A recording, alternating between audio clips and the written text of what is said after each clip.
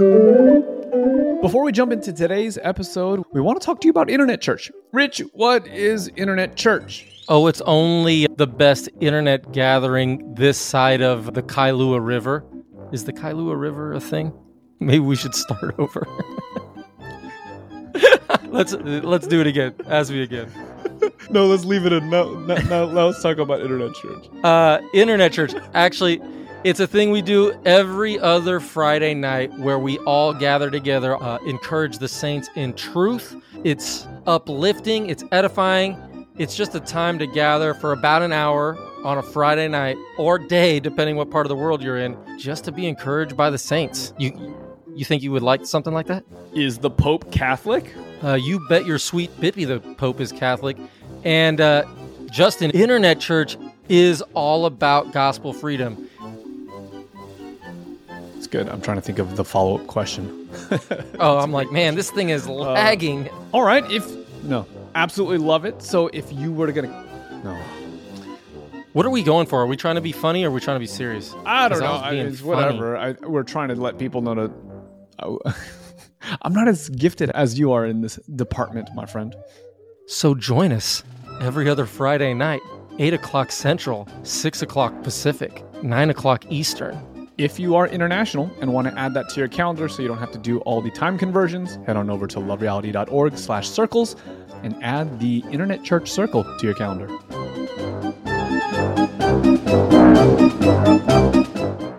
I'm glad you said that, because when you said, what would you differently tomorrow, I'd probably just shoot the move.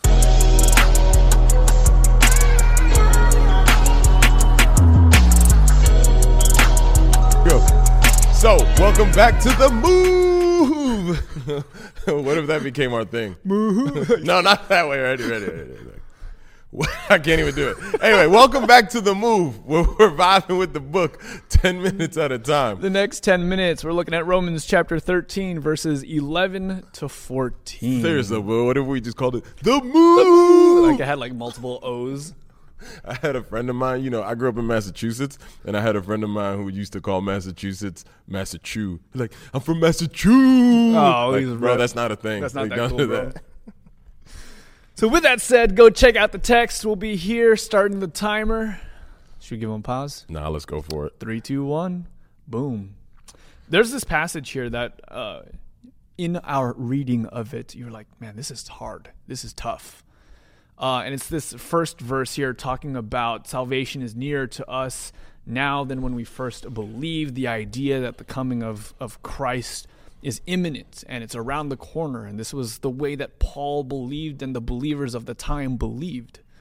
Yeah, the New Testament has this sort of impulse when you read it that the authors or the penmen, right, we use that sort of idea, that they believe that the coming of Christ was right around the corner. Now, certainly Paul in Thessalonians, he's like, well, the Son of Man, the Son of Perdition still needs to show up. And there's a certain sense that there's an eschatological order, an end time order that needs to take place. But for certain, they didn't. I don't think that they saw thousands of years into the future. No. And so for me, reading this as a Christian, I'm like, specifically as one who shares that hope in the advent of Jesus. Yeah. And so one of the things I take solace in, I think I take solace in two things. One is that I'm in good company. Good company in the sense that you're wrong. Yeah. Well, I was going to see if you followed me. Daniel.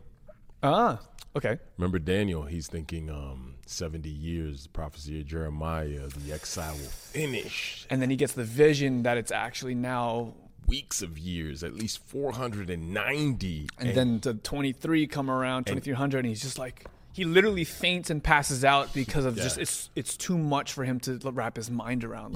How can it be so long?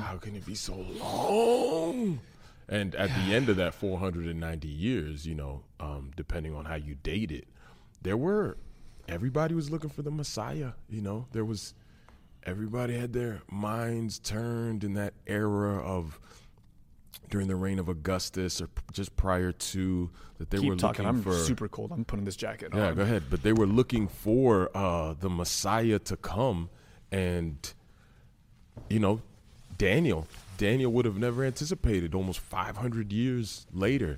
And so I guess what I mean to say is that Jesus shows up, and he shows up right on time, even though Daniel was hoping it was going to be way earlier. That's interesting, because Jesus did show up and say the time is fulfilled. He knew that the timing was right. He wasn't late, though he might have appeared to have been late to even Daniel himself. And you have this in Peter, is it First Peter, where he's like, that the Spirit is at work in these prophets, and they're looking into these things, trying to discern who is it that the Spirit of God is talking about as they're looking into these things. That there's this hope of God coming and revealing himself. Messiah is going to come, and people are waiting and waiting. And you wait and you think it's going to happen, and you think you see signs of the times, and it doesn't happen. But that hope doesn't disappoint because you got something to do in the waiting. Yeah. The way that I wrestle through this, and I don't know where, actually we've never talked about this, but how you wrestle through this idea. I remember learning of how Martin Luther, the reformer, was saying, so if you knew Jesus was coming tomorrow, what would you do? The idea that, the soon coming ought to change the way that you live your life. If you know that he's coming in the next 24 hours, what do you do? And Martin Luther looks at his calendar. I don't know if he had a calendar, but he looks at the calendar and says, I'd plant an apple tree. Yeah. Because the idea was that that's what he was going to do tomorrow anyways. I'm glad you said that, because when you said, what would you differently tomorrow? I'd be like, I'd probably just shoot the move. Yeah. And this is the reason why, because you and I are committed to living a life in spirit, whatever that means, whether that means it's tomorrow, 10 years, a millennia from now, who cares? Yeah. The point is we're walking with God presently. No amount of doomsday changes the way that we live. Yeah. And so when you live that way, you see Paul, his heart, verse 12, the night is far gone, the day is at hand. So let us cast off the works of darkness and put on the armor of light. And there's been a sense in where you take that verse and then, hey, listen, we need to behave better because Jesus is just around the corner. You need to make sure you put on the armor of light. It's like, I don't know if this was like it for you, but in my family it was like this, where you're acting kind of stupid. Mom's watching you after school, and then mom says something like, you better get your act together, you better clean your room because Dad's coming. Yeah. And there's this sense of fear and foreboding that I need to get my stuff together, otherwise when Dad comes home, he might be angry. Yeah. And so we sometimes take this text and use it as, well, I guess maybe we read this text and think maybe that's what Paul was doing. I think that's maybe, I don't know if that's what Paul was doing. Maybe we could look at that again. But for me, that's what I brought to the table when I heard this passage. Yeah, because I read it and, all right, one, it's a little uncomfortable. Jesus hasn't come. But like I said, I take solace that I'm in good company, Daniel, right?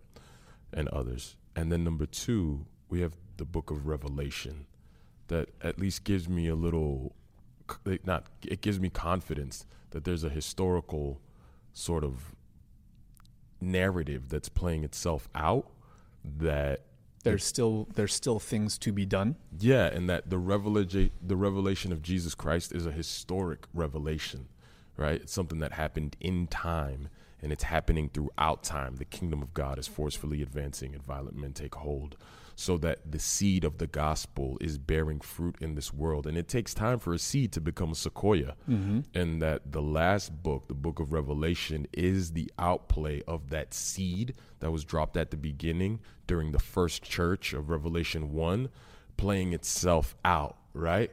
All the way up to the second coming, to where we get to the end of the book, where now it's justice has come, the city has come. But there's a historical outplay that needs to take place, and depending on how you interpret, I know there's various interpretations, but yet there is a expectation that he will come, but he's coming throughout this historical outplay, and that the book of Revelation drops little markers to say, hey, it's coming, he'll come.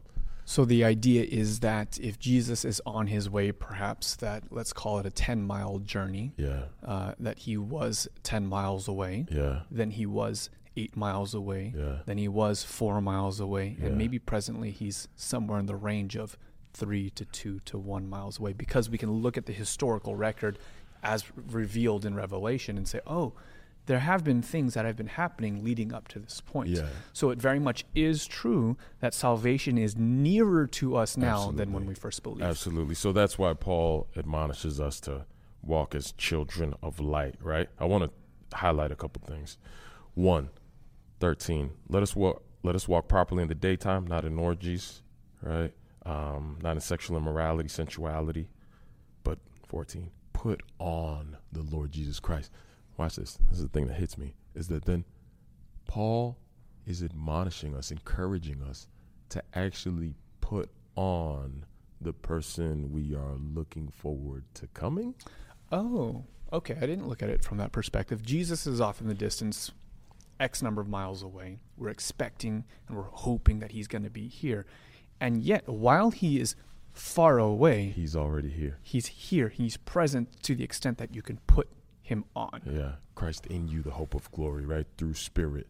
So that when I live, I can look at tomorrow and just think, just going to plant an apple tree just going to plant down. because Christ is here. Yeah. Yeah. And the reality that he is here, that he's changed our lives, is the hope and the waiting that he will also come. Yeah, to be clear, this isn't some spiritualization or some allegorical look at the coming of Jesus, as some denominations have. No, I think he's literally coming. Correct. Right? But in the same time, I think he has also literally and concretely come through his Holy Spirit into our lives. Right? Mm-hmm. So yeah, there's uncomfortableness in the waiting to some degree, but then there's also hope and there's a confidence, even though sometimes you look and you're like, oh, when is it going to happen? And then, well, you know what? God is still good. He's manifested in my life, and I have the privilege of living through him now. So I'll put on the Lord Jesus Christ and plant an apple tree. You know, I like how that's where the focus of the verse is, because I think in my former life, the attention has been to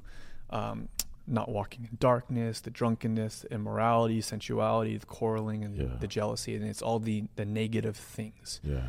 And there's, obviously there's a certain sense that attention must be paid there. Yeah. But that's not where the focal point rests. And the focal point is putting on Jesus Christ. And because he's going to come in his fullness, you have the privilege of now not giving provision to your former life. You don't have to give way to the flesh. You can put on the Lord Jesus Christ. Don't satisfy those desires. And you can live as though he's here because he is. Right? So there you go. 10 minutes done. These are going by fast. Fast. But NASCAR fast, Ricky Bobby. Just want to go fast. What I do with my hands. We'll figure out tomorrow what we do with our hands. We'll see you guys in the next episode. 10 minutes at a time.